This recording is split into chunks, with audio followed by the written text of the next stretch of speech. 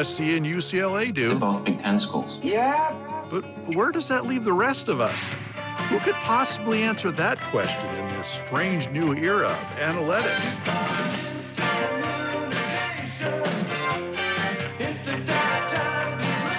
Mad transfers. How did it get hit? Well, it looks to me like you portaled in. A what? You know, portal from wherever you were to here. What's that? It's a different kind of portal. It's just changed so radically, and we're all running to catch up. And realignments. They're both Big Ten schools. Yeah. All we do know is the boys are back, and the Joe Beaver Show plots its own course. Now, there are a few more topics that we have to cover. And we will not talk about transfers, and we will not talk about my mother. We will talk about what I want to talk about. Fair enough. Who's next? Joe Beaver is on 1240 Joe Radio.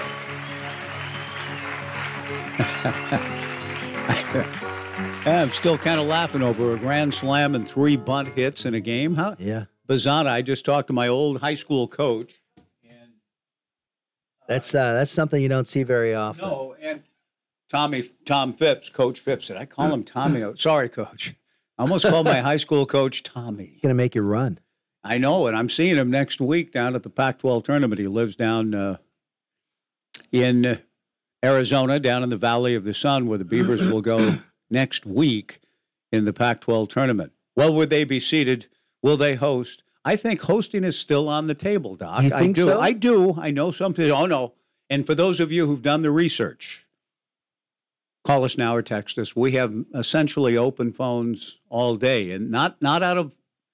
We would love to have Grace Featherstone on or somebody. The women's golf team is having a send-off party today. That reminds me. That is so good and so cool. Grace Featherstone winning 2 Pac-12 championships. Oh, my gosh. Yeah. We were all on the bus coming back from our own event yesterday, that event being a baseball game at Jackie Robinson Stadium, and just saying, wow, did you see this? Unbelievable. So great for Grace, and we've reached out and would love to have her on. Louis Quintana perhaps tomorrow. But what a tremendous showing by the Oregon State track and field team at the Pac-12 championships down in the chilly Southland. So we hope to visit with Grace, if not today, maybe tomorrow. We could wait it tomorrow, but in the meantime, we're glad to be here. And we've had a lot of guests. We're coming down the stretch of the Joe Beaver Show for the 2022-2023 campaign. And while I've made an effort and was texting different people to try to line up guests for today, haven't heard anything yet.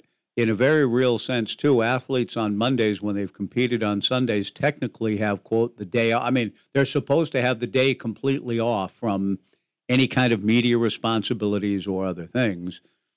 Save for classes, of course, but have the days off for other extra stuff, and that would include media appearances, interviews, etc. So we may not have anyone today. But in the meantime, we covet your participation on whatever it is you want to talk about. And since I know we're all kind of together and immersed in this baseball stuff, if you want to reflect on the 3 games in Jackie Robinson Stadium, the nature of those games. My coach called me this morning, Coach Tom Phipps, not Tommy. Coach Phipps called me, and he just he said, wow, he was effusive about yesterday's game. He said, yesterday's game was awesome. To beat them 21-5. And this is a guy, 72, 73 years of age, played for Ralph, recruited by Jimmy, played for Paul. And then Ralph, and a player for Ralph in Ralph's first 2 seasons, won the Slats Gill Award in one of his years and that was the award given to the person who hustled and played the hardest. And I well believe it. Nobody more intense than that man. That's why I shudder to think he might get back to me. Your old guard called you Tommy. Oh my gosh! I am going to see him next week, and there could be heck to pay. But he just went on, and he said, that second baseman here is a bizarre. He wasn't quite sure. Bazana?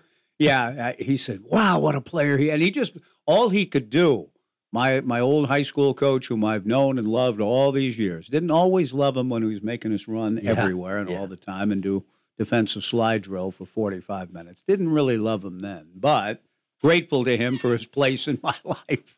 And he's been a friend for many years. He just was going. He said, "Now, who's that freshman pitcher that? And what about that guy that came in and struck out that left-handed hitter 3 fastballs? I mean, this was a fan of Beaver baseball watching the games and had questions for me, but all of the questions were just sort of wrapped in this. Wow, I love it. I can hardly wait to the tournament. I'm looking forward to seeing you down here. That's a fun time, et cetera. That's a fun time and a fun position to be in, especially if you're on your end of it and you get to. Well, here's what they did. This is, this is what we're going to do, and all of that. I love that. Absolutely love it. By the way, the weekend resulted in a number 10 ranking in D1Baseball.com. Which hated us at the beginning of the year. Refused to have the Beavers in. And they were looking right when it was a 1-5 team in conference play, and things weren't going so well. But I'll tell you what, I wonder if we come around. This is one of those impromptu things where we don't have to go through a handler. Johnny, could you see what Aaron Fitt? You have a close relationship with him through the years. Yeah. D1Baseball.com. Next hour, maybe just if guys like this are in demand this time of year. He may not be able to just say, hey, because he almost always says yes to our requests. But I would be interested in somebody looking at the Beavers' prospects of hosting is sort of what I'm hoping to get a feel for. What he feels that threshold is, whether they maybe have already met it in his mind and thinks the committee might view it that way too. The Beavers, the RPI isn't the end all, and I'm not sure where. I haven't even looked at it today. I got home at 3:30 in the morning. I've been dealing with other things since getting back. Very tired, almost rummy, but excited about what we saw unfold over the last 2 days. 2 weekends in a row, the Beavers have lost Friday games and come back to win the series. That's not an easy thing to do, but somebody could stop and say, okay, therein is the rub. You lost the Friday games. And those Friday losses, first to Utah, then to UCLA, I've had some people say, that's really going to hurt when it comes to hosting. I get that. But I also think the way the Beavers are playing, the fact that they have won 7 of their last 8 Pac-12 series, after that rough start, playing really good baseball and a lot of things coming together, I don't want to just, because they lost those openers 2 weeks in a row, say, see, they lost their openers 2 weeks in a row. They're out. They're out of consideration as a host.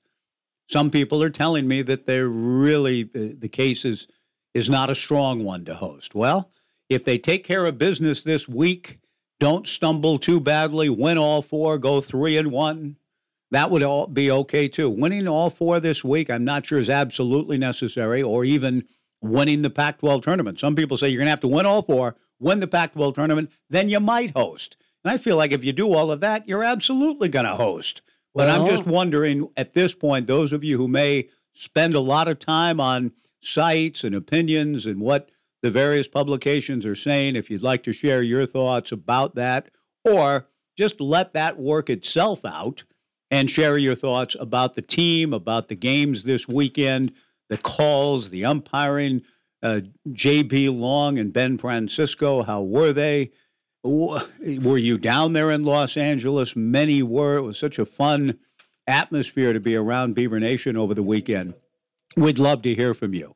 497-5356, 497-5356. That's the Downward Dog phone line. It's also the University Honda text line. 27 on the Warren Nolan RPI. Okay. 27. That's good. That's right in the wheelhouse to host. I don't know what it was last week, but I think it was 31. I think they got as high as 24, dropped back to 31, and now have moved up to 27. And again. Many say that if they were to go 4-0 this week, that RPI would drop because of who you're playing. Yeah. I know, but that's why the RPI isn't the end all. Just because the RPI might drop because of who you're playing, and even if you beat them, the committee understands, well, okay, they're not going to penalize the Beavers for going 4-0 and the RPI drop. And the RPI is a tool. It's just one of. Okay. It's not the end all. They could drop down to 36 in the RPI and still host. It doesn't that doesn't preclude hosting. You could be 15 in the RPI and not host. I would personally think we'll go 4-0 and then win 2 games, and then it would be interesting to watch as a possibility. Watch what happens? Yeah. Yeah. Well, you mean the selection show? Right. And well, that and just see what happens. Anything less than that, and I would think, oh, no, it'll just be where are we going? Yeah. The sites will be announced, I think, the Sunday, a week from yesterday, I believe. The sites will be announced. Yeah. But I don't have all of that timing and all of that in front of me. Dave is on the line, and that means, I hope, a summation of many thoughts from Dave, which means I think we should take a quick break right now. Let's do it. So, Dave, hang on. A man with all the time in the world, we hope. Dave, thank you for the call. Open phones for Dave and for anybody else who would like to jump in. Your thoughts about the baseball weekend. Grace Featherstone is double winning the steeplechase and the 5,000 at the Pac-12 championships. What a performance by her. We're hoping to visit with her again soon. Would love to hear from you. 497-5356, 1240 Joe Radio. The question before we go to Dave is the texter on the University Honda text line referencing porta potties. Couple of things on that. How do they know? It is true that the ball players, that's what they need to use during games at Jackie Robinson Stadium. That's a fact. But the texter, how do you know that? And how is it a question that you're posing today? It's Paul Rentz. Oh, it is all Rentz? Oh, Paul Rentz, eh? Oh, wait. Ask that question about porta potties? Yeah, the guy's having to use porta potties at UCLA, ? Crazy. Okay, Paul, please elaborate.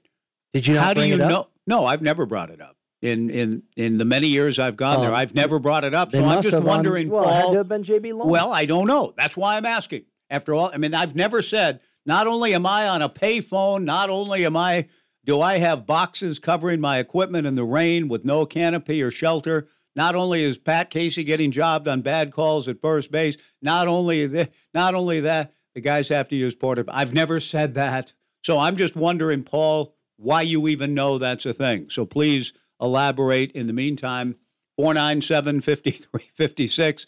Having said that, I'm still going to miss the place, and I'm not sure I'll ever see it again. Yeah, no, I understand. Let's go to Dave on the Downward Dog phone line. Good morning, Dave. Good morning, gentlemen. 3 things, and my last, I know this is self-flattering and it's unseemly, but I think my last point might be the best idea I've ever had to suggest on the show. Okay. So I'll just leave that as a teaser.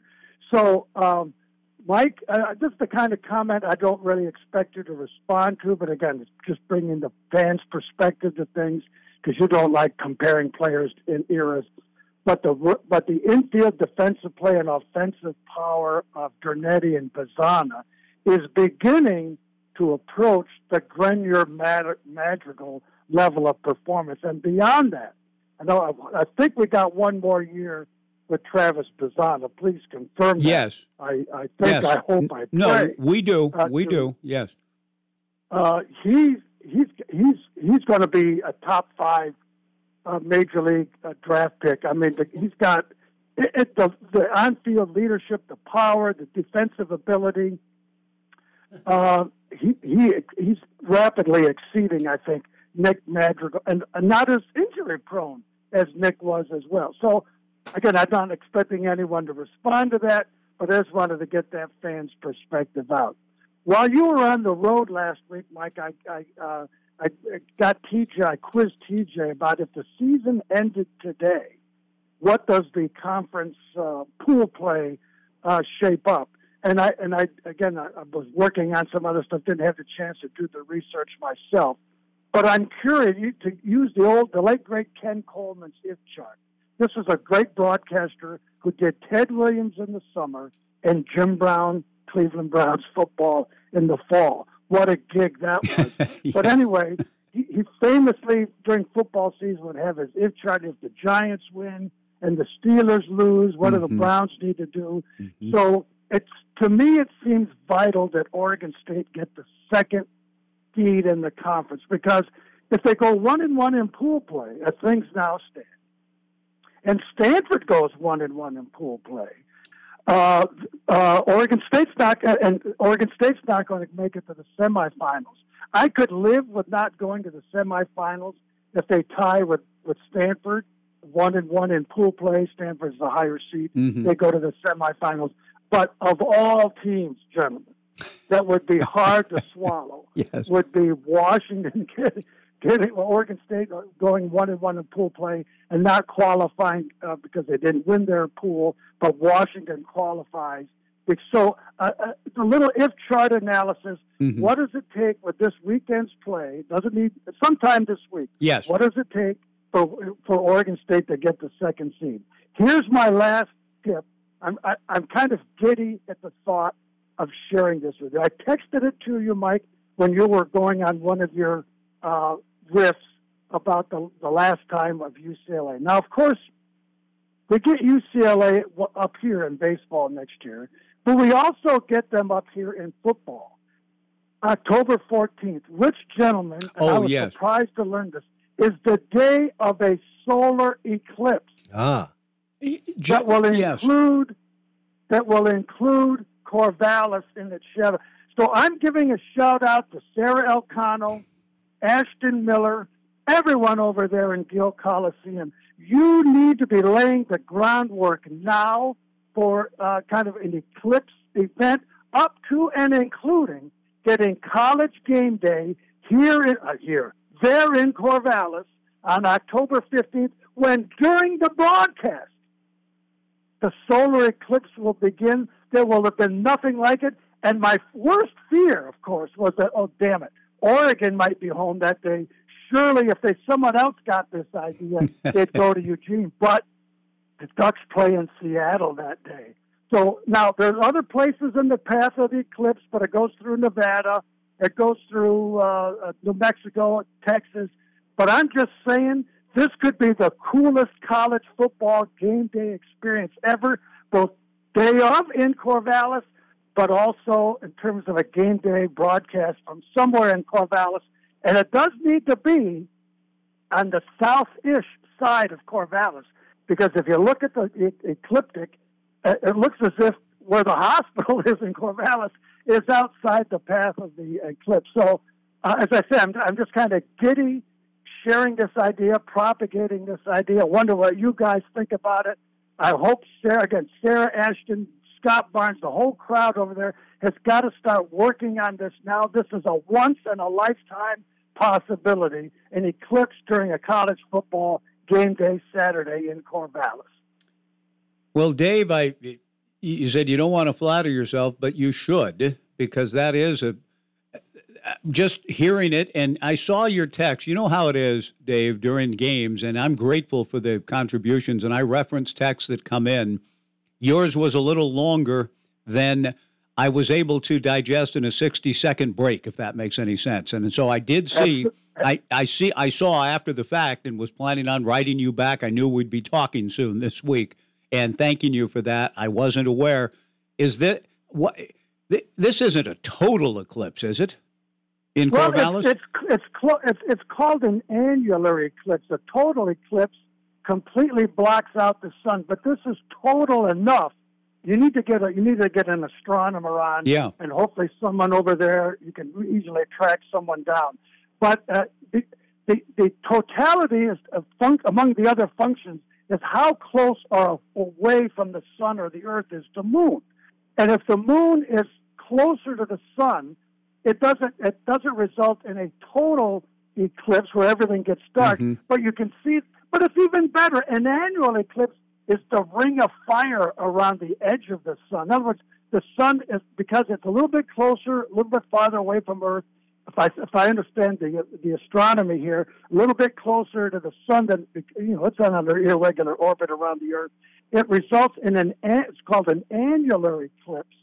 Not annual, but annular, not total. And so the ring of fire, if the sun is out that morning when it rises, you'll see the ring of fire around the perimeter of the sun. Can you sense the excitement Yes, I in my can. voice Do you already know the time? The time that the eclipse will begin and its path of time in terms of, again, trying to get college game day on our campus to. I mean, what do you know the time? Yes, it starts late in the 8 o'clock hour. Perfect. Yes. And I'm going to use the term totality, but that doesn't technically apply for reasons I've described. Totality starts at 9:15. It's a 2 or 3 minute thing. Now the game wouldn't be on at that time. No, and nor would the show. True, but it will begin. Yes. While the show would be on, and it's still something they could break to. But this is what the Sarah Elkanos of the world are. That's what they're responsible for, is making things like this happen. Yeah. I mean, this is a cosmic an event of literally cosmic proportions. True. I just hope someone there in Corvallis can make the best of it. Well, it's a wonderful idea, Dave, and discussions will ensue. That's all I can say. Sarah monitors the show on a fairly regular basis, so we may have a session with Sarah to talk about ecliptic events. Sarah would love for Game Day to be here. It isn't it's not out of everybody's control, but ESPN. Yeah. But you can lobby for it. You can certainly lobby. Oh, it's a great idea, Dave. Thank you for it. Yeah, and thank you for thinking of it. Well, and there's other contributing reasons. UCLA's last visitors, that whole angle. Mm-hmm. If we get off to a good start, we win a lot of games early. Mm-hmm. UCLA's looks like they're going to have a good squad, although they are breaking in. They're going to have a new quarterback for the first time in what seems like 10 years. Dorian Thompson has been there forever, it seems. But anyway, I've done the best to make my case. Yeah. I'm going to turn it over to you guys, someone in the astronomy department, athletic promotion. Let's make something big happen. Yeah. This is a once in a century or more astronomical event. Very good. Very cool. Thank you, Dave, for that. Thanks for the call. Quick question. Yeah. I just thought of this while Dave was talking about this. If there was an eclipse of whatever kind, any kind, that was right over Reser Stadium during the middle of a game, would they stop the game? Or you could see the whole thing, clear night, it happens at night, something happens, something gets covered up, lunar or solar, I have no idea, and it's like, holy shnikes, look at that. I would imagine, yes, actually. I'm just wondering if they would. When we landed on the moon, I was at the Big A. The moon landing is going to be on TV. Let's go to the baseball game. About how I viewed it July 20th, 1969. But when we landed, the game stopped for almost 5 minutes. Well, now that's a bigger deal than an eclipse. But true. But but the ball game's going on. I'm there on was that a Sunday afternoon? I think. Were ball players just standing there looking? Well, no. They put up on the screen and said, "We have landed on the moon." So we all stood and applauded for minutes, and the ball players were on the field applauding, and they tried to get some sort of image up on the screen. It didn't look very good, but that's a moment I'll never forget because I was at a ball game when we landed on the moon. Now this total eclipse or annular eclipse, it would be incredible to have that happen during the Beaver event, and this is about as close. I think Dave is saying this is as close as we're ever going to get. October the 14th when UCLA comes to And he town. was talking about 8 in the morning? Yes. Okay. Yeah. Let's go to Harold before we take a break, but thank you, Dave, for the using your fertile mind to think up these this particular. He's got great ideas. Yeah. Harold, thanks for the call. Welcome to the Joe Beaver Show. Yeah, good morning.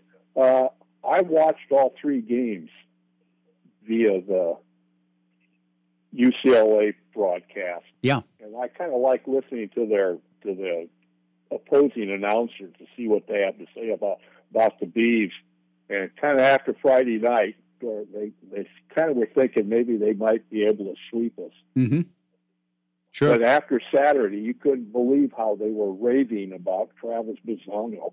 They called him a terrorist on the UCLA, which I thought was really appropriate because he just terrorized them. Yeah, in a lot of different ways. It wasn't just one technique he used.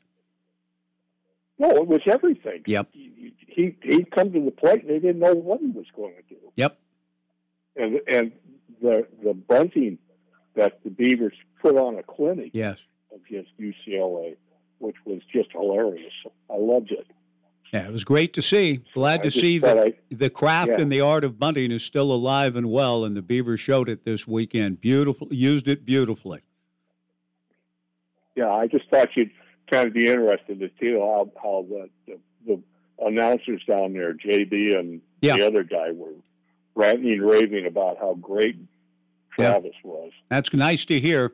Those guys are good broadcasters. I visited with JB a little bit before each game. I like him a lot. I didn't hear any of their work, but glad to hear you enjoyed what they had to say. Thanks for the call, Harold. We appreciate that. We'll take a quick break. We'd love to hear from more of you, either via the text line or the University Honda text line, which is the same as the Downward Dog phone line, 497-5356. If we need to go quickly, we will. Okay, we'll take a quick one. But what I'm wondering, and I didn't mean to say we'll take a quick one and then reprise the conversation about porta potties, but I will ask you if Paul, has anything come in? Has Paul added to why he's even bringing it up? Yeah. Okay, good. We'll get to that next, too. Thanks for joining us on 1240 Joe Radio. I understand. I understand. We continue on the Joe Beaver Show. I'm sorry to have belabored how cold I was while everybody's up here in the sweltering heat trying to survive. And every pitch, I'm going, you said like 53 or 54. I couldn't believe it. It was 55 at one point during one of the night games with a wind. 55 with a wind blowing through where we were sitting, and I was flat out cold. Absolutely. Sitting there for 4.5, 5 hours. Even if it's 60 degrees in that, you would be cold. Even yesterday afternoon in the shade of the canopy, it was cold. And the porta potty thing, I guess, has been clarified. We're going to go to Tyler here in a second. Yeah. So a camera angle, the third base camera, you could see guys going in and out of them? Is that the idea? I guess so. For Paul to bring it up and know it, he must have seen it. And some of you apparently on the text line have confirmed, you can see guys going in and out. So that's not J.B. Long and Ben Francisco saying, boy, look at the issues they have here at, No, it's just the camera happens to show. Okay. Now, is that the bullpen guys or the dugout guys? No, it's everybody. That's what's available to the team. There's no clubhouse. No, they drive there like everyone in a bus and then get out and play a game in what would be a park somewhere. Right. Now, they do have their hitting facility that Travis hit Bazzana hit one on top of. And I was thinking back to Adley and McGarry. But no, they just, you show up and you've got all your equipment and there's nothing there except for the dugout.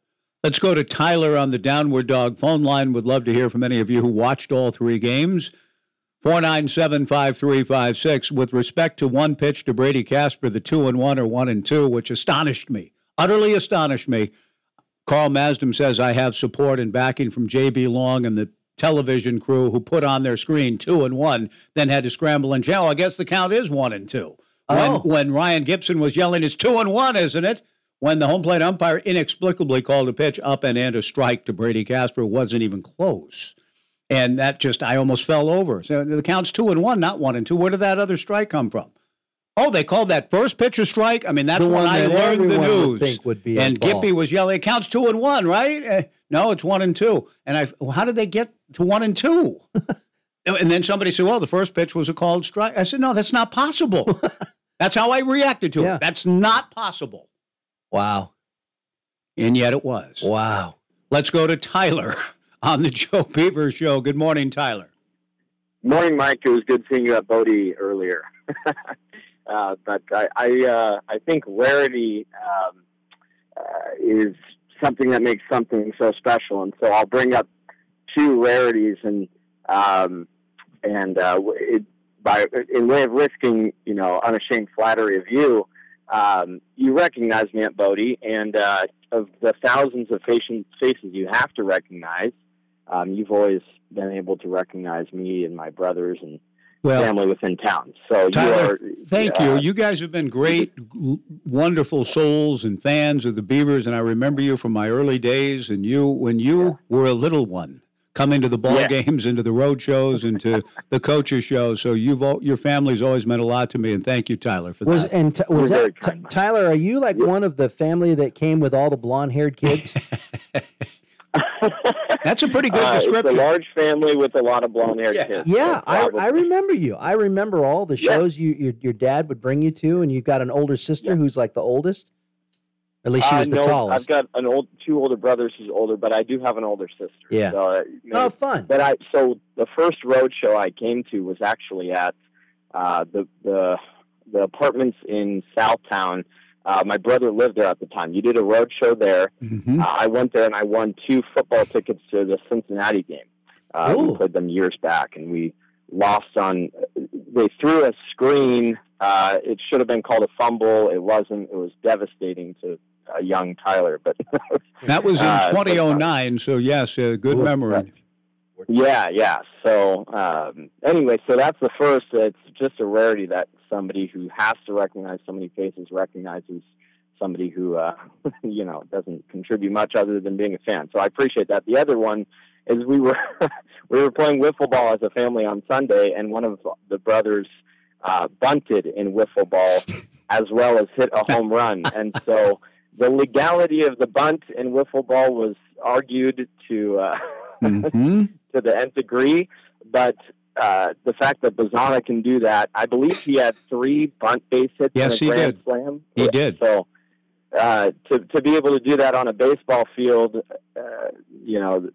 we're experiencing quite a rarity in Bazana, and we ought to really appreciate it. I'm excited for next year. I really think that kid could be a first rounder, if not follow in Adley's footsteps and go 1-1. So. Well, he's raising his stock considerably. We'll talk. Aaron Fitt's going to join us soon. We're not sure when. We'll get his thoughts about that, perhaps amongst other things, and the possibility of hosting. Tyler, it's been wonderful to have you guys and your family part of our whole world together here in Corvallis and the Joe Beaver Show, and hope to see you down the road. We've got a road show at the Corvallis Knights office. Speaking of road shows, this Friday, so stop by if you can between 11 and 1, and we'll rehash some old times at road shows and elsewhere. 11 to 1 Friday, the Corvallis Knights downtown office for a free lunch, tickets, prizes, lots of swag to give away. So hope to see you there this Friday, Tyler. Have a good day, Mike. Thanks a lot. Very much. And you too, John. Thanks, Tyler. I saw another young man, and I had to dig a little deep. I asked you a minute ago, and you went Lee Corso on me. A young man came up to me during the 60 seconds. Yeah, on the Beaver Sports Network from Learfield. And by the way, are they still all being cut off all the time? Yeah, only the networks. We aren't. But 1240 Joe Radio gets it. We get it on time. Anytime it gets cut off, I'm blaming the network. During those 60-second breaks, that's not enough. It's not enough to go use the porta potty down the hall. I mean, it's just not down in the bullpen. It's not enough. 60 seconds just doesn't give you enough time really to do much of anything. We need to do a little business with Maurice Jones back in the studios and write in the final totals on your little scorecard, get the next advertiser sponsorship readout and ready to go. So, but during that, all that activity, a young man walks over to me between innings, says, "Hey, Mike, how you doing?" And I looked, and it's one of those, I know this kid from somewhere, but I haven't seen him for a while. It wasn't Tyler, but I looked and I said, "Oh, it's one of those, oh, hey, great to see you. Tell me what's going on," hoping that, but 60 seconds, I can't go Socrates enough. Ask all the questions, just keep leading. So is this a real person or an imagined thing? And one question after the other, and finally asking all these questions will get you to where you want to be. Okay. I only got 60 seconds. I don't have time to ask all those questions. So I tried. Hey, what are you doing now? I thought, okay, where are you living? In what part of the city? Santa Monica. And he goes, I may be going back to Texas soon, though. And I'm thinking, okay. Let's see. He lives in Santa Monica now. Wasn't enough. He's lived in Texas. Hey, great to see you. I got to get back on the air. Yeah. Hey, you. Hey, you. I felt horrible because I didn't say his name. I know. But I knew I knew who he was, but it came to me today. I called Kim McLean, the former volleyball coach at Santiam Christian. I knew the kid knew our kids at Santiam and all that, and Kim McLean at Corbin now.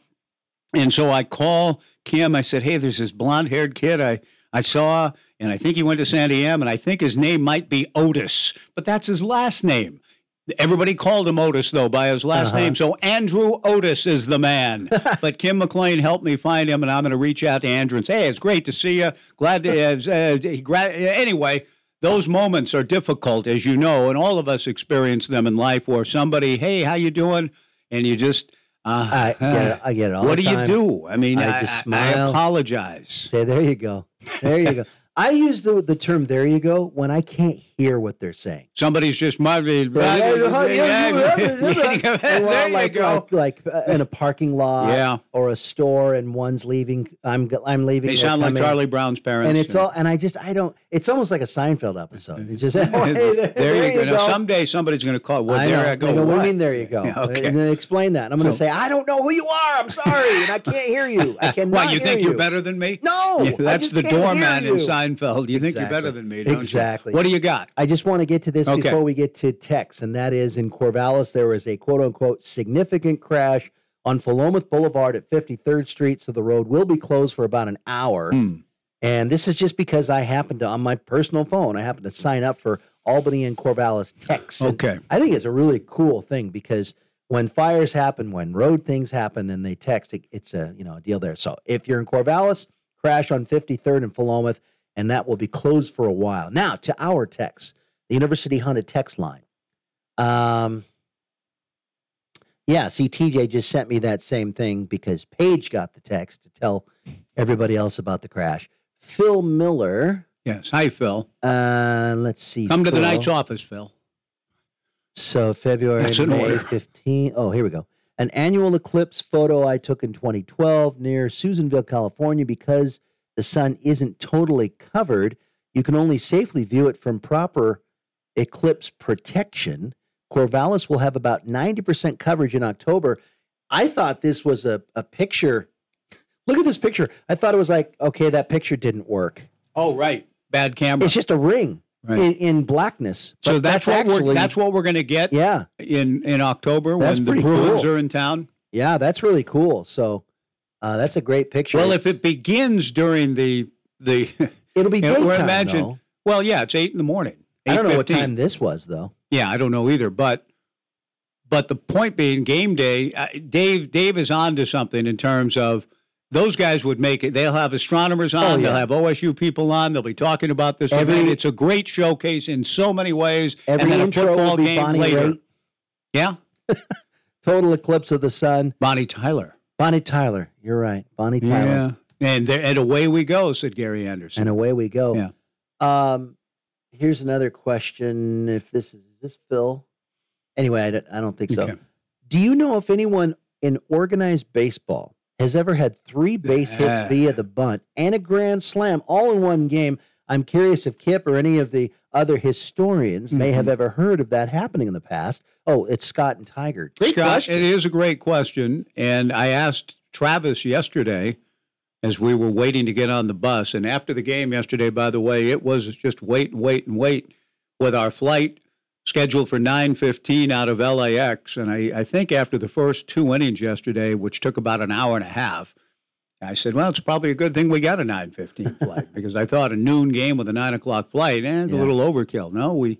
But the guys were able afterwards to go over to Pauley Pavilion, use the Pauley Pavilion shower facilities there since they don't have any at Jackie Robinson Stadium or real bathrooms. So we go over there, and while sitting there waiting for the last of the stragglers to come out, I sat down next to Travis, congratulated him on the game. I said, have you ever had 3 bunt hits in a game? He said, no, never 2 maybe, but never 3. And then I said, 3 bunt hits and a grand slam? He laughed. He goes, no, never. And who else has? That is a great question. I know I've never seen it and probably never will see it again. And I don't even know how researchable that is. But I am asking, Kip, if you're listening, there's no candidates. There's not enough candidates for that type of thing in our lives. That would be like saying the day Quan hit his grand slam against Cal, did he also have 3 bunt hits in the game? He might have had 1, maybe even 2, possibly, but not 3. We'd know that. Yeah, right? Exactly. Right. Don from Corvallis, and all the planning goes down the drain when the clouds roll in. Of course, these are always... Well, he's right. You put that all together, you get Sarah Elcano, you get game day, and it's cloudy. I know. But mid-October, your chances are pretty good, actually, of having an uncloudy day. I can hear an old hymn somewhere. Anyway, what else you got? Well, the longer these are, the harder for me to go through. Do we need to, are we taking this straight up, or do we need another quick one? We have 8 minutes. Okay, gotcha. If the Beavers win, I don't know who this is from. Mm-hmm. If the Beavers win all the remaining regular season games, and they all games, they will have the best overall record in the conference by at least 2 games and 40 wins. Yes. You would think that should be favorable to the committee, along with our tournament draw to fill the stands. Well, just one more good I argument for hosting. I think, and as you continue, we want to make sure we get the text in, but you said you saw something on Twitter that was in response to somebody added Aaron Fitt. Like, where does this put the Beavers in terms? What do you got on see that? If I can find it. We're going to make an effort to have Aaron on soon, and maybe next week when I'm gone, and I'll be gone almost all of next week. Here's a tweet by Aaron Fitt. Okay. Oregon State pounds UCLA 21-5 to finish up Pac-12 play with an 18-12 record. In my mind, that should be good enough to host even with an RPI in the mid-20s, though not sure if the committee would agree or not. We'll see what happens to OSU's RPI after Western Carolina series. Okay, so he is putting, I don't like to see him putting weight on even looking at it, because in a sense that's out of the Beavers' control.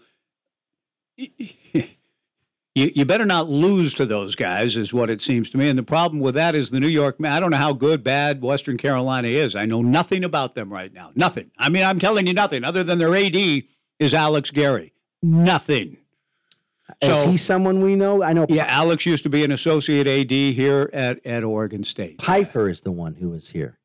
Yeah, well, he was here too, but this is Alex Gary. Alex Gary he wasn't here long enough maybe to. But the fact that they both were with Pfeiffer more recently, they said let's do a series with Oregon State. It's possible. I'll get before we get to Thursday. I'll have more knowledge, and maybe we'll even get Alex on. He's in town already.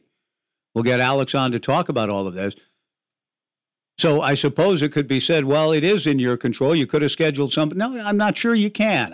This is what the Beavers, to fill out the 55-game schedule, somebody dropped or something happened, and they were left scrambling a little bit. And I'll try to know the full story again by the time we get to Thursday. They're 21-29. Right. They're the Catamounts, by the way. Yes. 21-29. They're 8-12 in conference. They are. And their RPI is probably in the 200s. Yeah.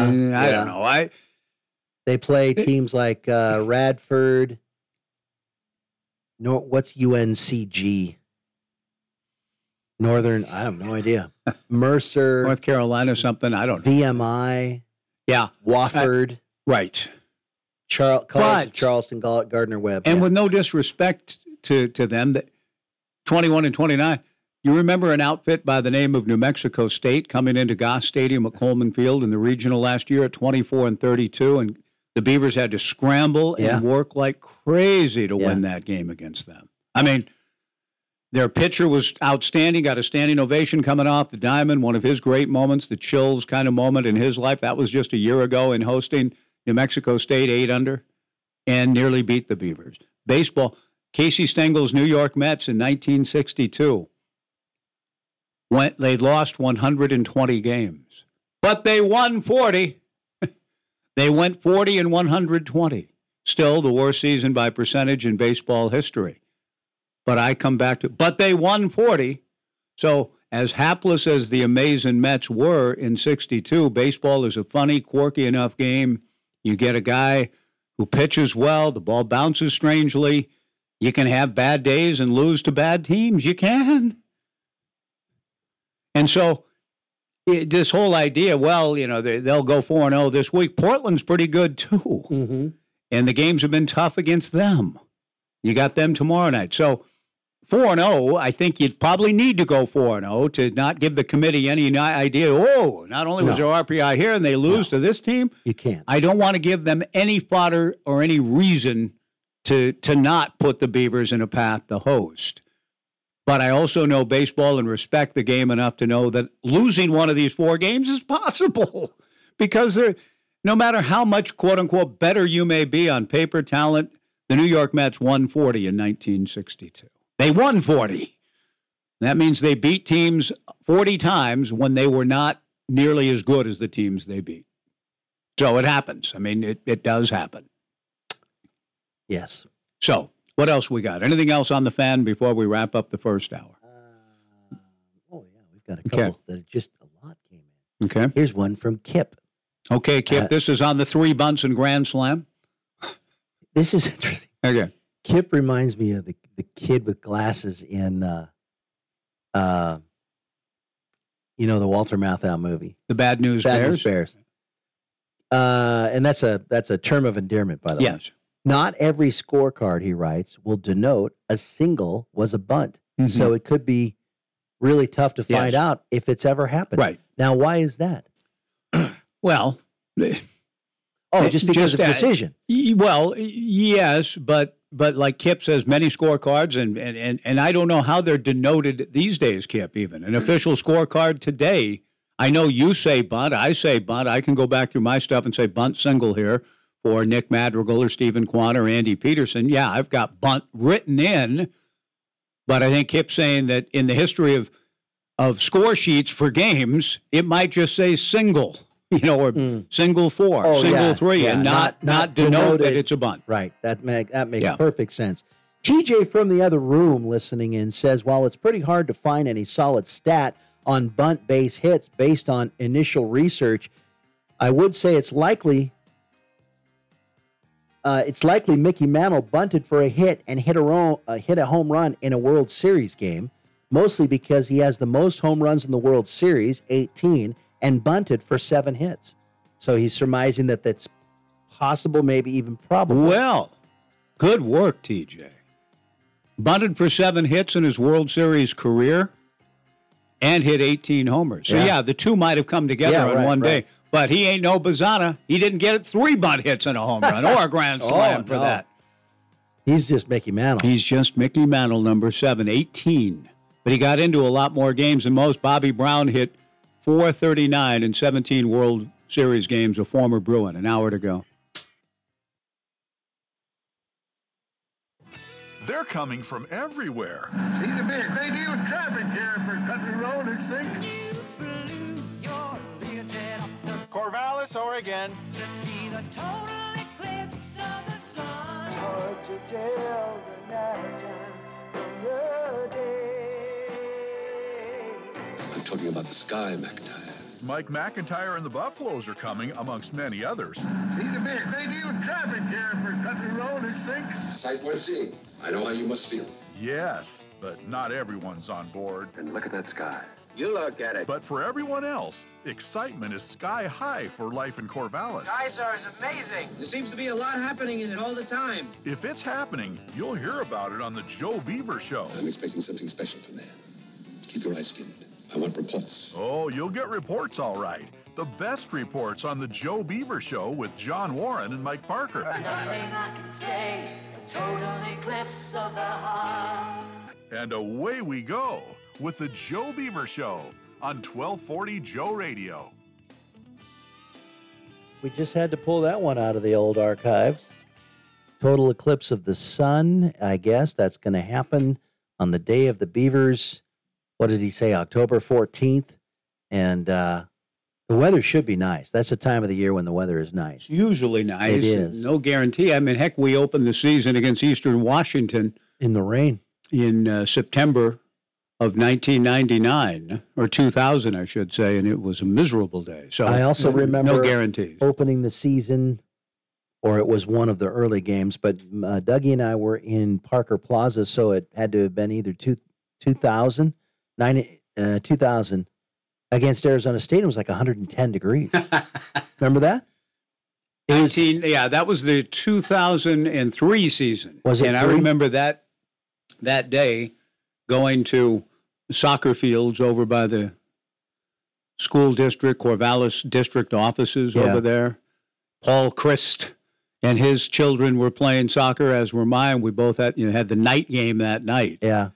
And Chris, I remember standing and talking to Paul a little bit with a game coming up that night, but he's there watching his kids play as we were. And I remember how both we were just sweltering hot. It was very hot. And it was hot at game time and hot throughout the game. And one of the Beavers' best wins of that era, time, the 45-17, I believe, was the final. Go Beavs. That was a good time. All right, we continue. Here we go. Yeah. Hour number 2. The word has been put out to Aaron Fitt. He couldn't do the next hour, which is not no surprise. But I did ask him anytime this week. Okay. And he will come through. He always does. What's this with Bob Keith? See, Bob writes in. This is interesting. He says, Seattle's head coach and Oregon head coach assisting the 3 members of the NCAA selection committee. D1 Baseball's Mike Fern, I don't know of that name, when he talked with NCAA selection committee chair John Cohen. Now, this is the chair of the selection committee. This is what I'm trying to get at here. Are you about to quote the chair of the selection committee? Yes. Okay, let's keep going. Keep going, please. What do you got? Cohen admitted, per Bob Keith's text, quote, I just don't get to see any West Coast baseball games. I don't know anything about them. How can you chair of the committee and admit openly you don't know anything about half the field or a third of the field? Well, that's amazing to me. It is, but it also it doesn't mean that he's the chair of the committee, but he has his spies and his people out there. He has his Lindsay Meggs. He has his people out there in certain regions and districts that do and report to him and report as part of the committee. He's just the chair, so I'm not going to. But John Cohen himself was a great head baseball coach for many, many years, and I'm surprised that he would say that because I know that every time I walk in, and you've seen this too, and you've gone in to do pregame shows. You walk into Beaver baseball offices in the Jacoby Ellsbury clubhouse. You go into the coaches' offices on a Saturday morning, a Sunday morning, or whatever, getting ready for a game later that day. SEC baseball is on. I guarantee it. It's on, and guys are watching games and commenting on the games. Coaches are Darwin Barney's there, Gippy's there, Rich Dorman, others, Mitch, are watching a little. Ooh, look at that. Oh, that's a good slider. Well, they're watching SEC baseball. That's right. Now, a lot of that has to do with the time. The time frame, that's true. But so with Cohen, it's quite possible, and the people in that part of the world, due to lack of access, the times, I don't blame. I think Cohen's being honest. I don't say, that's what we're up against. I mean, that's partly why there are regional representatives. Yeah, I get it. And it's okay, too, to have people, to be a leader of something and have others do the hard work for you and bring it to you. The question, though, the problem becomes if and when, and how much participation Cohen would have. How much of a say does he have in making certain draws? Because if he's going to say yes or no on everything, then he can't do that. He has to know more about each and every team in the West. He just has to. But if he's just more there to be a facilitator and say to a committee, you all feel good about this? And you've got 3 or 4 guys that are coaches in the region say, yes, we all feel good about this. Then Cohen could be a guy who doesn't know much who can say, okay, all right, you sign off on it? Great, I will too. And exactly. And that's where, facilitator. And that's where, who knows, if a chair, I don't know all the machinations of the 2016 selection committee, but I do know, I've heard reports through the years that there have been enough that people have said it was one of the grave injustices in terms of what was going on in the room about lack of representation for a certain coach's own conference member. It's just a travesty that the 16 team did not get into the tournament.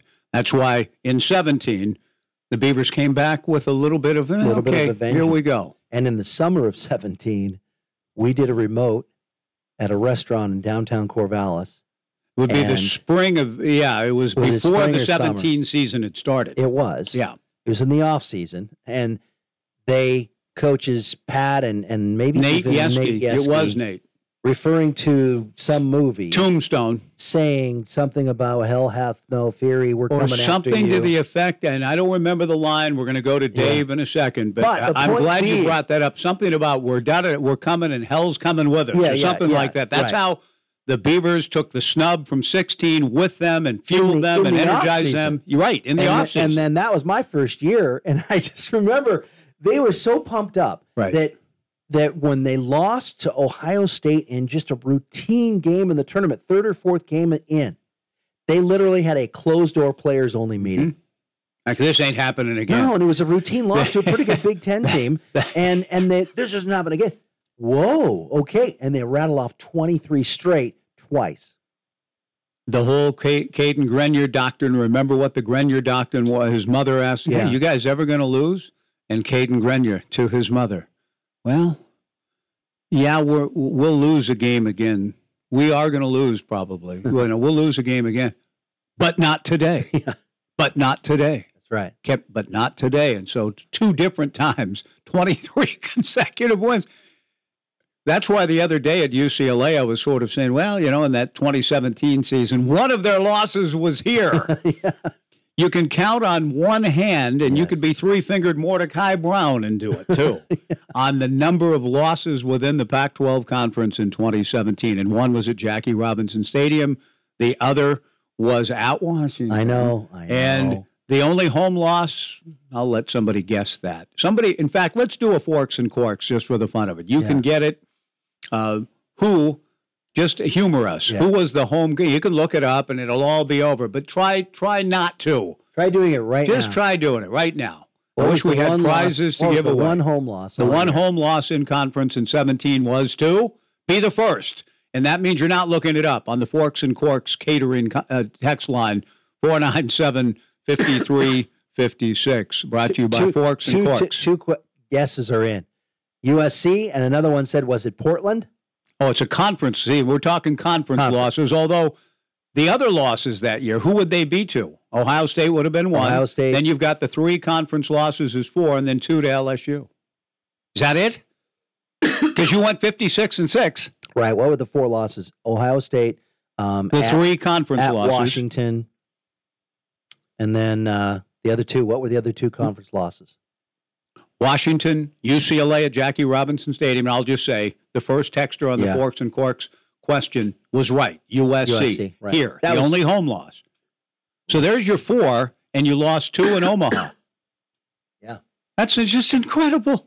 We just counted up the Beavers' losses from one season. Yeah. That's it. And what is the line from Tombstone? Nate seemed to think it was a famous one, Coach Yeski. Something about, you guys know, we're coming and hell's coming with us, or something like that. I like the movie, but I don't know the line. No, and like you said, it was either late spring or early summer, because when we did that remote, which was far removed from the following baseball season. Right.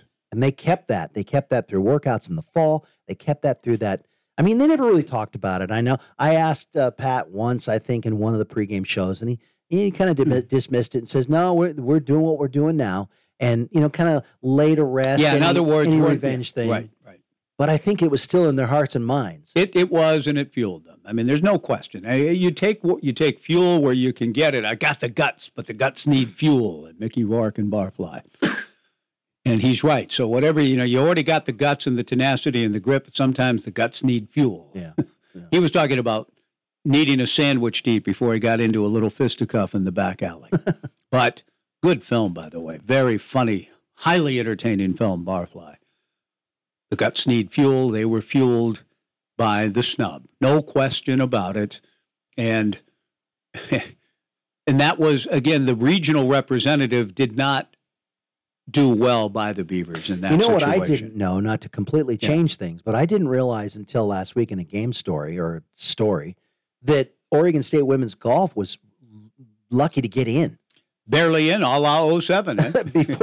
before they went and tore it up and won the regional as they head down to They're leaving, in now. fact, today in about 15 minutes in Parker Plaza. I believe there's a send-off for Don Shockley's team. Congratulations to them. Let's go to Dave on the Downward Dog phone line. Hello, Dave. I did text in, and I was just I guess my question with the whole idea of hosting is will the committee look at the host sites on a map and say, God, we'd like to really have somebody else on the West Coast or out west, because right now I think Stanford's the only one like west of the Mississippi that would be a for sure in, and that doesn't do much to promote baseball all the way across America. So I don't know if that's even a consideration, but I would think if it is, and if they did say, gosh, we'd like one more team out west, it would have to be the Beavers. And Corvallis has been such a great host site in the past that that would be a no-brainer at that point where that would be the case.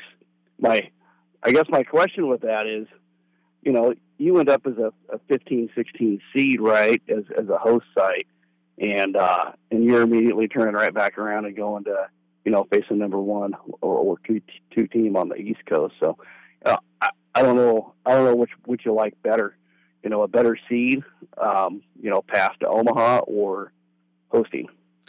I think you want to host. Yeah, I mean, I think you would prefer to be a host site in the first round. It doesn't guarantee things. The Beavers have experienced twice hosting and getting knocked out of their own regional. That's happened twice, to great pain to all of us. Yes. But, you still want to host.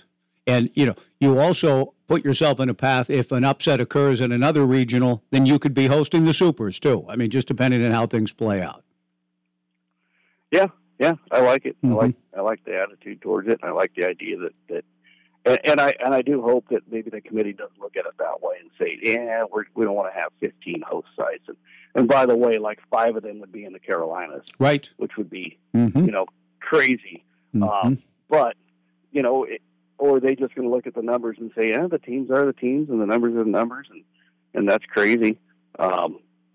If that's the only thing that they look at, if they don't look at it more as, let's spread it out a little bit across the country. That's a good point, Dave. And I do think, all things being equal, which they aren't, but if they kind of are approaching it, then that geographical breadth, I think it would, again, all things being, we can here or here. Well, we're really light on the West. Look at this map, as you're pointing out.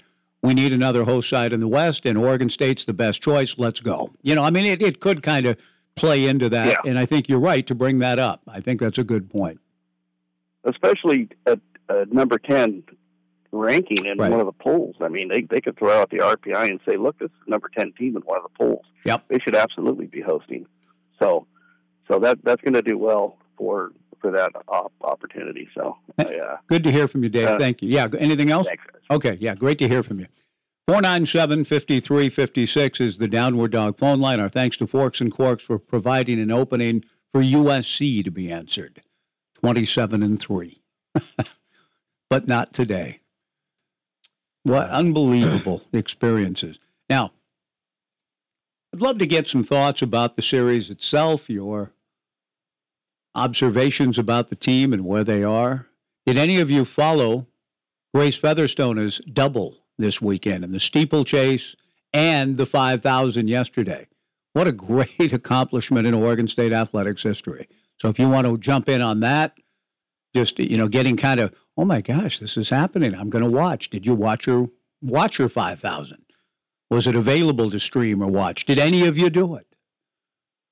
And speaking of streaming and watching, how were JB and Ben?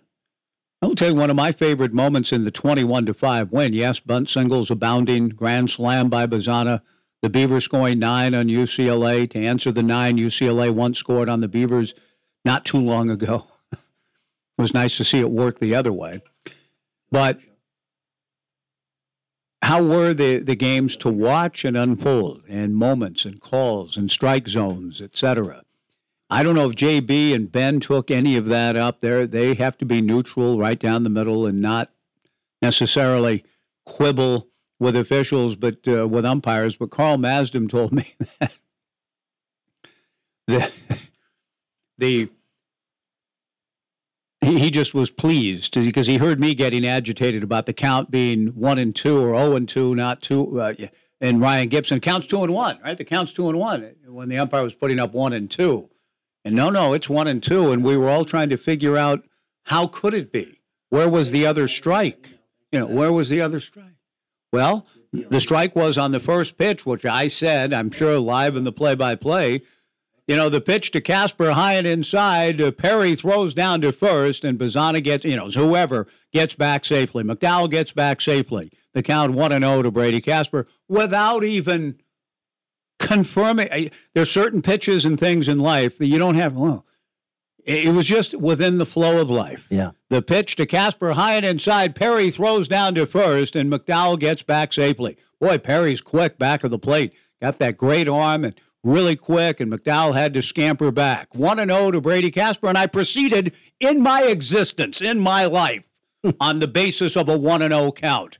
Then the next pitch is foul back or whatever, and then the next, and then the next pitch is ball 2. Now it's 2-1, but the umpire puts up 1-2, and Gippy in the third base box is going, well, no, he came running down. No, it's 2-1, right? 2-1.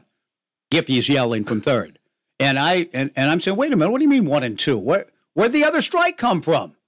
That's how bad that call was. That's amazing. And so the Pac-12 networks, according to Carl Masdam, thank you, Carl, that they had on the graphic immediately 1-0, 2-1, and then had to flip it around when they saw the umpire go 1-2. Wow. That's how bad it was. That's bad. So if you have any thoughts about that, what about the home run call? John Vaughns on the 2-run home run. UCLA won the opener, and they won it fair and square. I mean, they had a big night offensively, but it was 6-5 when he hits one out, supposedly. I wondered what I didn't see or what Ben Francisco and J.B. Long, outstanding broadcasters, I love J.B., did they say anything about it? Did they give you any of the, or any of the other sources you watch say anything about, well, it's hard to tell, or the angle's not definitive, and the call on the field's home run, or do they, that looks foul to me, or, John Vaughns hit the ball, started to run up the line, and stopped and turned around to come back before the umpire signaled fair. So Vaughns thought, the guy that hit it thought it was foul. Any thoughts on that in life? 1-0, 2-0. It counts 2-1. No, it's 1-2. How? I almost fell over when I realized that he had called that first pitch a strike. I mean, so, well, it's not possible. The count's 1-0, period. 497-5356. Now, our friend Lee, I don't think he was at Jackie Robinson. I think you would have come up and said hello. Andy Ungerer was there, Lee Howard, but you weren't. Were you? Welcome to the Joe Beaver Show. Oh, no. Hi. Hello there, John. Hello there, Michael. Hey, Lee. And hello, TJ, back in the back room. Yes. Yeah. Anyway, no, I wasn't down there, but Andy was down. I don't know if he went to all the games, but I know he was there for at least the first one. Right. I haven't talked to him very much. But as the Oracle Tumwater has given you the report today, by the way, I was the one who named him that. When Dave gave that report about the solar eclipse coming up on the 14th of October, that also happens, the UCLA game happens to be homecoming. It also happens to be my 50th. Oh, and so I will be there for my Golden Jubilee. Nice. In Corvallis to see the game, and looking really forward to, especially the solar eclipse. I kicked myself for not coming to Corvallis when we had that total solar eclipse. Yeah. And Andy invited me up, and I just never came. And I thought it was the opportunity of a lifetime. Yes. Because as my 50th reunion is coming up, I don't have a whole lot of lifetime left. So, but anyway, I also wanted to remind you of another game in the spring, in the fall, that normally the weather would be gorgeous in Corvallis, and it wasn't. This is an early game in the middle of September in 2004. My daughter was an incoming freshman at Oregon State, and she was going to come a week early, and they go off to camping and all the the college experience, which was a lot cooler than they did it back in 1969. So anyway, we get there for this whole thing, and we were playing, I believe it was New Mexico, and it was a frickin' downpour. It was pouring. It was cold. And here was like September 15th. And I'm going, oh my gosh, yes, I'm back in Oregon. And the one thing I thought was interesting, I never went into to Reeser because it was raining so hard, and I was with my former wife who wouldn't go. And so I was over at Alumni Center. And as the game went on, more and more guys and gals came over from Reeser to get out of the pouring and driving rain. And I sensed something that I hadn't sensed since my college days. And that was the smell of wet clothing in a room. When people were coming in, were all drenched. It was like, God, it's like being in a classroom at Bexley Hall back in 1971. Yep. And I thought, this is Oregon. This is the smells. I remember that. And walking around campus and smelling the wet leaves. Yep. And but anyway, that was a memory of just a terrible. And we beat New Mexico barely, but we did beat them that day, which I watched on the screen at the Alumni Center.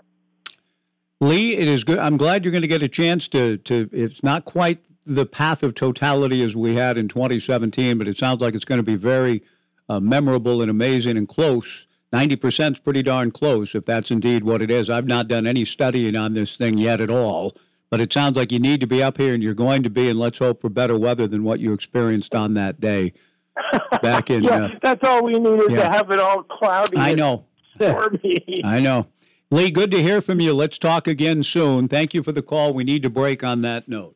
Salgado's catch out in center field was that was one of the highlights I saw from on Twitter from Bazzana from Pac-12 Network. Oh, okay, but Travis Bazzana retweeted it or whatever else, and Bazzana tweeted. That must be why I saw Bazzana said, "Yeah, that is the best catch I've seen in person in my life." Yeah, that was pretty amazing. It was a great catch, Max Gordon-esque. I mean, it was a tremendous catch. It took 2 RBIs away from Guerra and prevented the Beavers from really, blowing a game open, which they eventually did. Mm-hmm. But still, it was a tremendous catch by A.J. Salgado. And Bazzana taking time to acknowledge it. And I spent a lot of time on the air saying that is just a flat-out spectacular catch. What are you going to do? Any thoughts on anything over the weekend? What's ahead?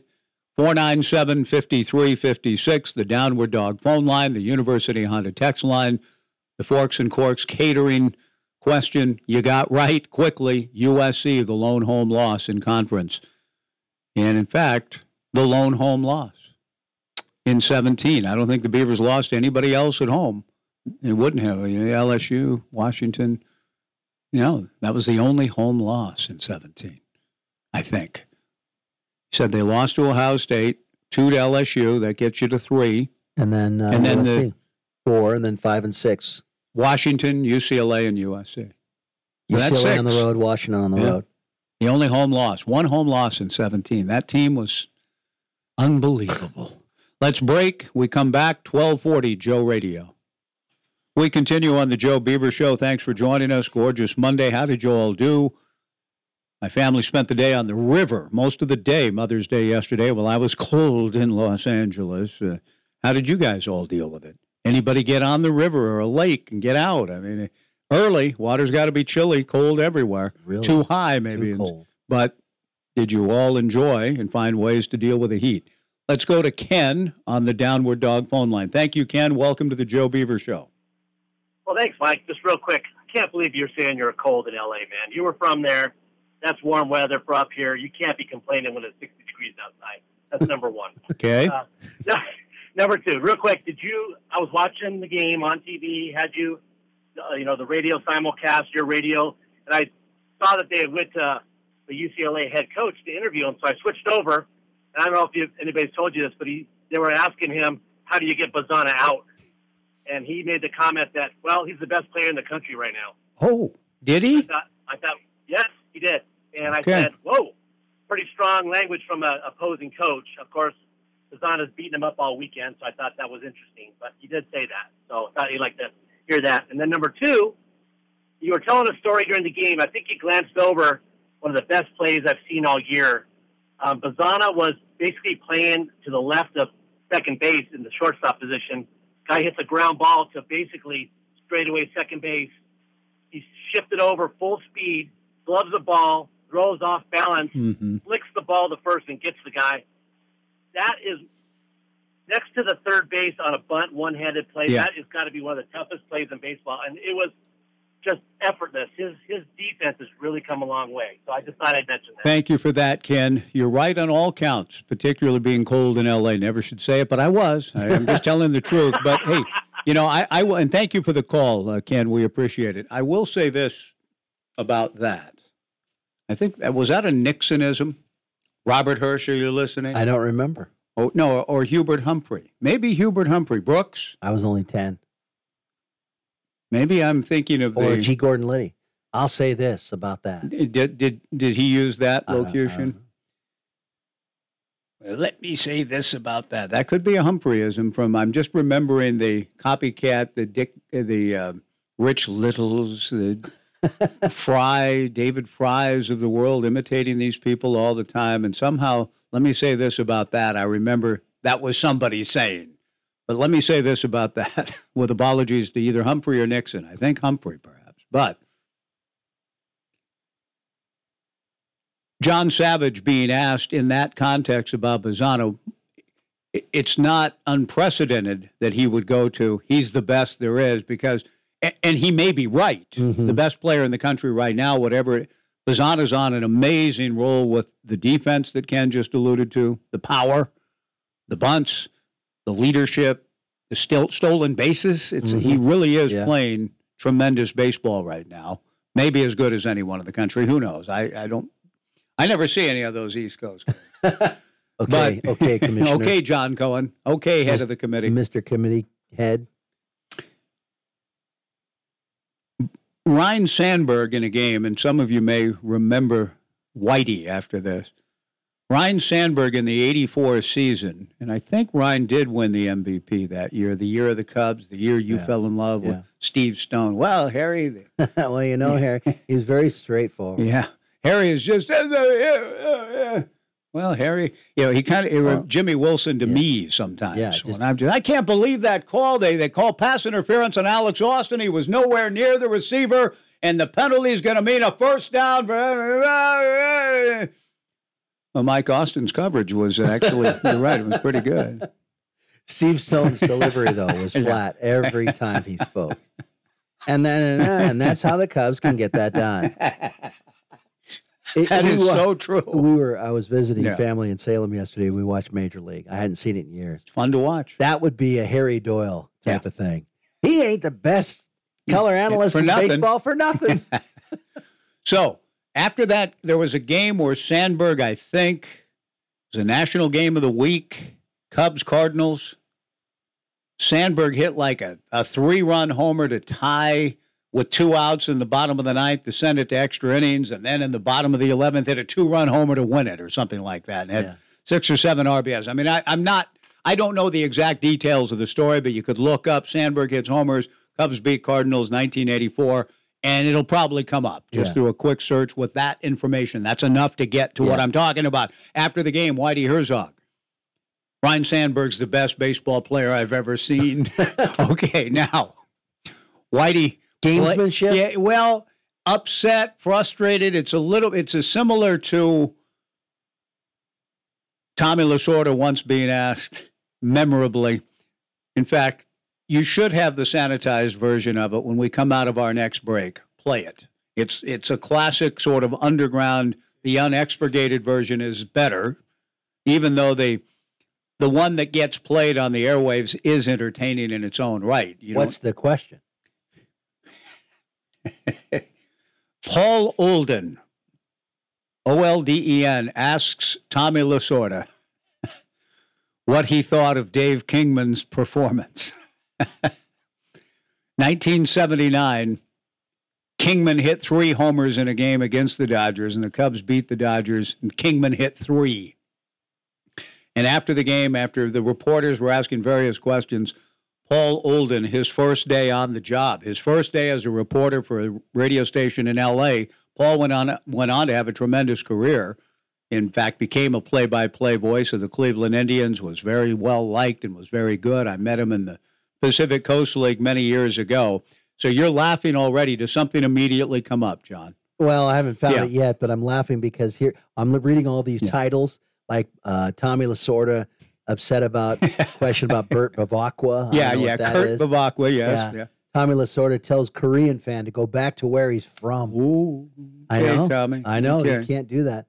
Yeah, there's a bunch of them. I haven't gotten to it yet. I've seen so many Lasorda. Okay, well, stuff. let's find it during the break. And just I have found it, but it's uncensored. Oh, it's the unedited version? Yeah. Well, you and I will chuckle during the break then and listen to it. There's got to be an edited version with the bleeps put in. What does NSFW language mean? Because it says Tommy Lasorda and Doug Rau's mound visit from 1977 World Series, and then in parentheses, NSFW language.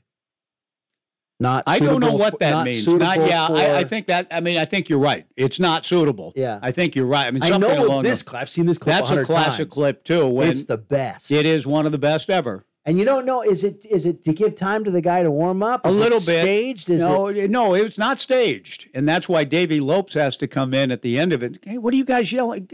Settle this back in the clubhouse of the dugout. This ain't the place to be talking about it. Tommy says, well, you're right about that. And can you imagine him kept talking it going to me as like long that? as he could. I mean, it was unbelievable. He just kept it going. But what I'm getting at is Savage being asked about Bazzana is Whitey Herzog being asked about another second baseman by the name of Ryan Sandberg in a similar context, and Paul Olden querying Tommy about what he thought of Kingman's performance. We'll try to find an edited version of that when we come back. But thank you, Ken, for putting us on that track. I didn't know Savage said it. What else occurred to you watching the games over the weekend, the broadcasts, what you saw unfold? And I'm curious, I really am, if any of you, did JB or Ben Francisco, did they weigh in on the John Bonds home run, fair or foul, foul or fair, fair is foul, and foul is fair? It's hard to know, but did they weigh in on it? 497-5356. Let's take a break. We'll research Lasorda and try to get the version we can play with George Carlin's permission on 1240 Joe Radio. Give us just a few basic comments about your feelings on the game. Well, naturally, I feel bad about losing a ball game like that. There's no way you should lose that ball game, and that just doesn't make sense. What's your opinion of Kingman's performance? What's my opinion of Kingman's performance? What the you think is my opinion of it? I think it was put that in. I don't opinion of his performance. He beat us with 3 home runs. What the can you mean? What is my opinion of his performance? How could you ask me a question like that? What is my opinion of his performance? He hit 3 home runs. I'm off to lose the game, and you ask me my opinion of his performance.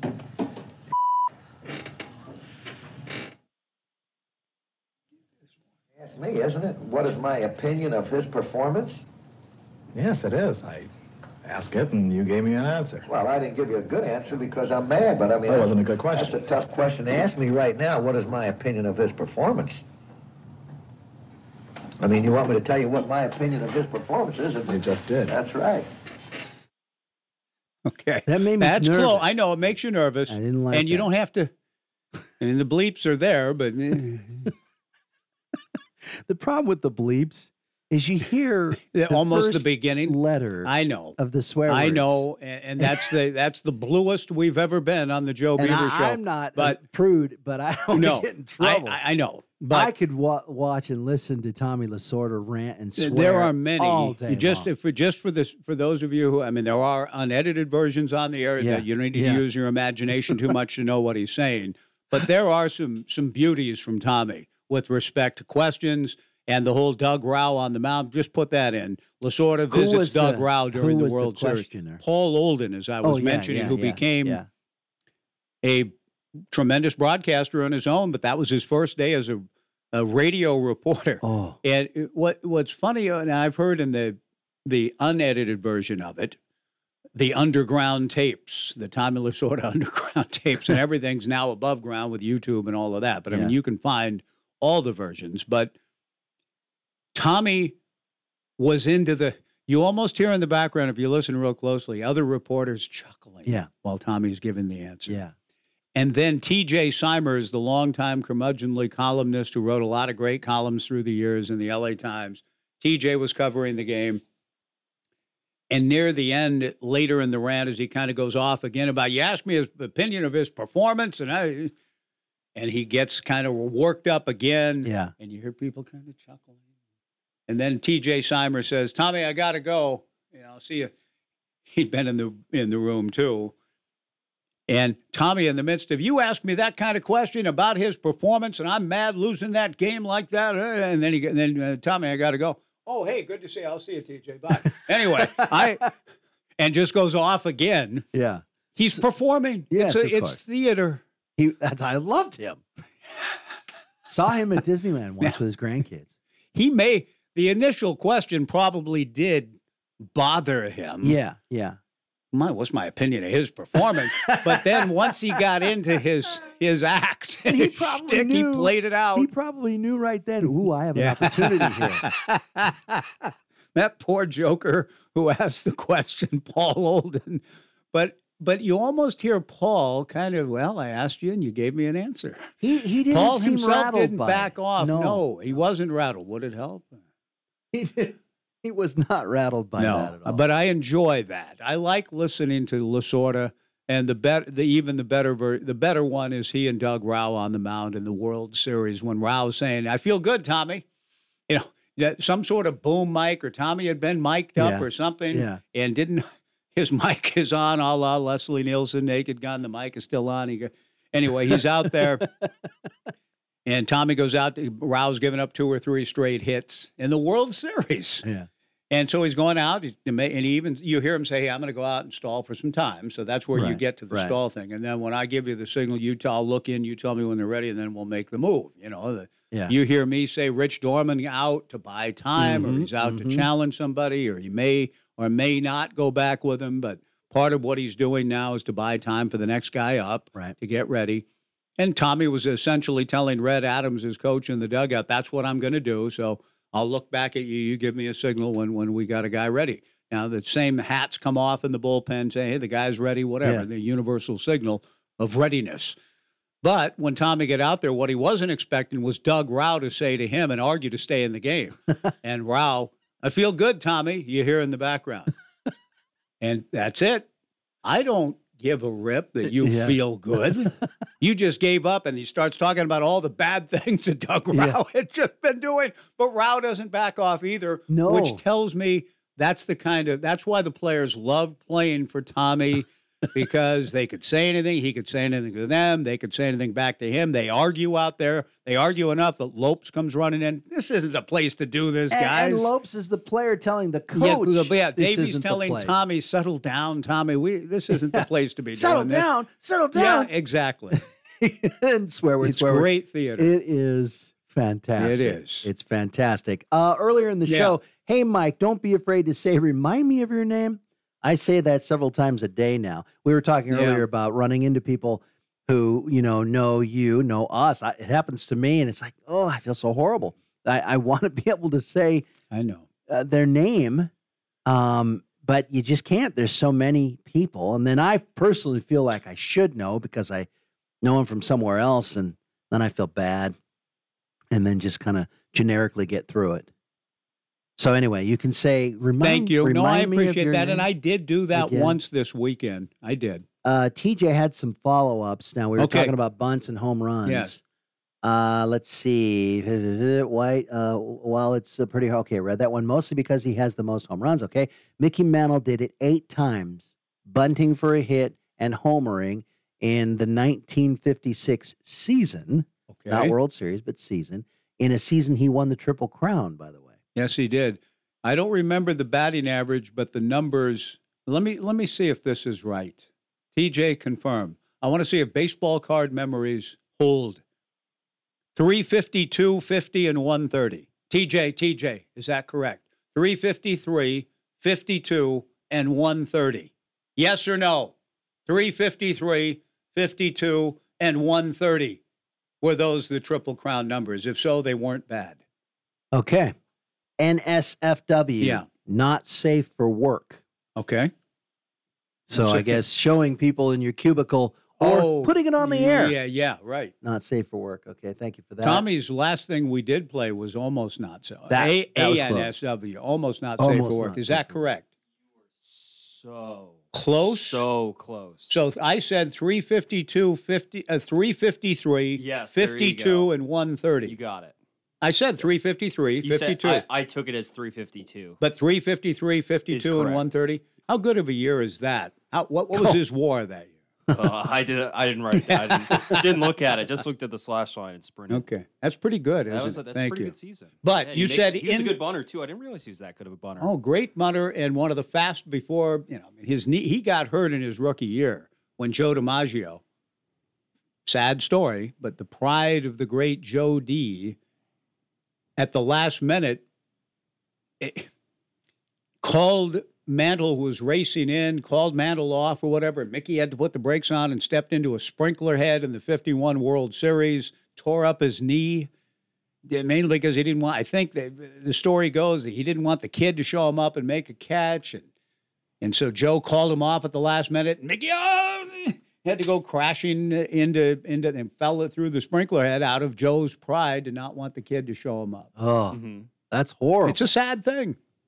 Very sad. And Joe's requirement to be introduced as the baseball's greatest living ball player. When he would speak publicly, that was a requirement that Joe D. put in, that he had to be introduced. What kind of mental problems did he have? I'm not sure about mental problems. I'm just saying that he's considered the hero. Wherever you gone, Joe DiMaggio, our nation turns its lonely eyes to you. Dominic, and DiMaggio's a hero to multitudes. And just for that alone, he warrants a great deal of respect, maybe not, even a not degree what he of, asked for it. Well, I know, and that's what I said. In fact, it takes away all of his accomplishments. When you hear that, if you have to ask for it, is it really true? Well, it's not. As I said, and I will continue to say, so he required that knowing that Willie Mays was still alive?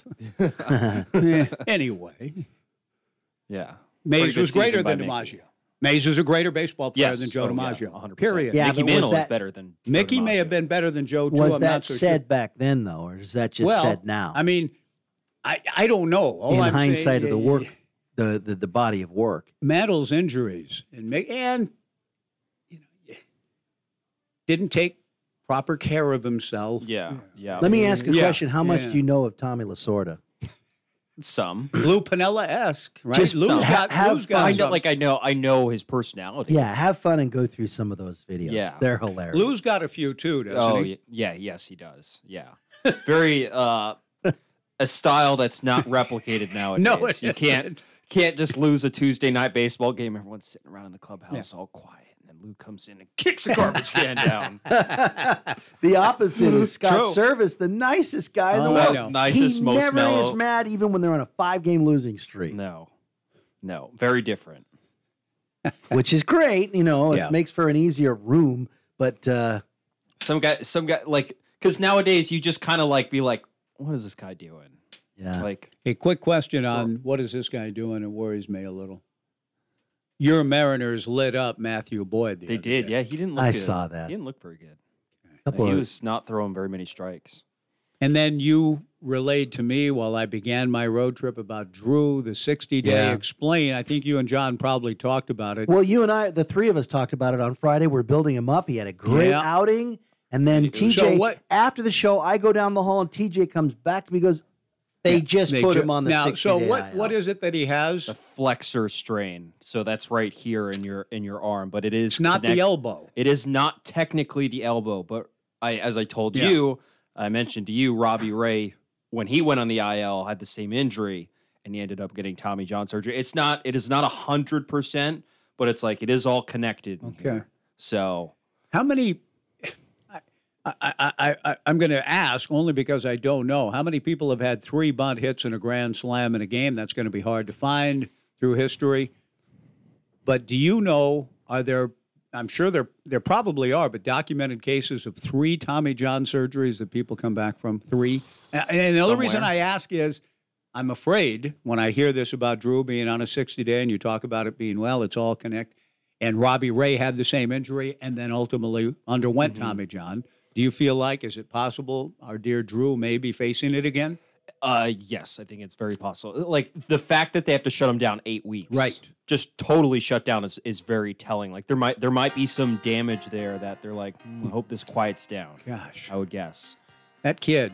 And he had just come off one of his more dominant performances again, but something didn't feel quite right. And we keep saying like it's easier than ever to come back from Tommy John. It is. It's easier. But when you have to go through it 3 times, like how does your arm hold up? Like is he going to come back and throw 98, 95 miles an hour? It's a tough ask. Yeah, it is. I would think. Thank you for that, TJ. Yeah. Thanks for all of the for the help too on Mantle. So 8 times in the 56 Triple Crown year, pretty impressive. Homered and bunted for a hit in the game. Yeah, and there was a couple notes there what I was looking at when they were doing the home run chase in 60 with Roger Maris. He laid down a few too many bunts, took himself out of some opportunities to catch Maris. Roger Maris. Yeah, good for Mickey though. Raised his average.